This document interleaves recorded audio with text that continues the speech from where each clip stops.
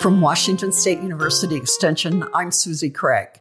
Do you believe locally produced organic food is always safe, that it will not cause foodborne illness? This is a myth. There are great reasons to support locally produced food and to choose a diet of organic foods. However, when it comes to food safety practices, local and organic foods are no different than food produced using conventional farming methods. The same core 4 food safety principles apply to all food. The core 4 practices are clean, separate, cook, and chill.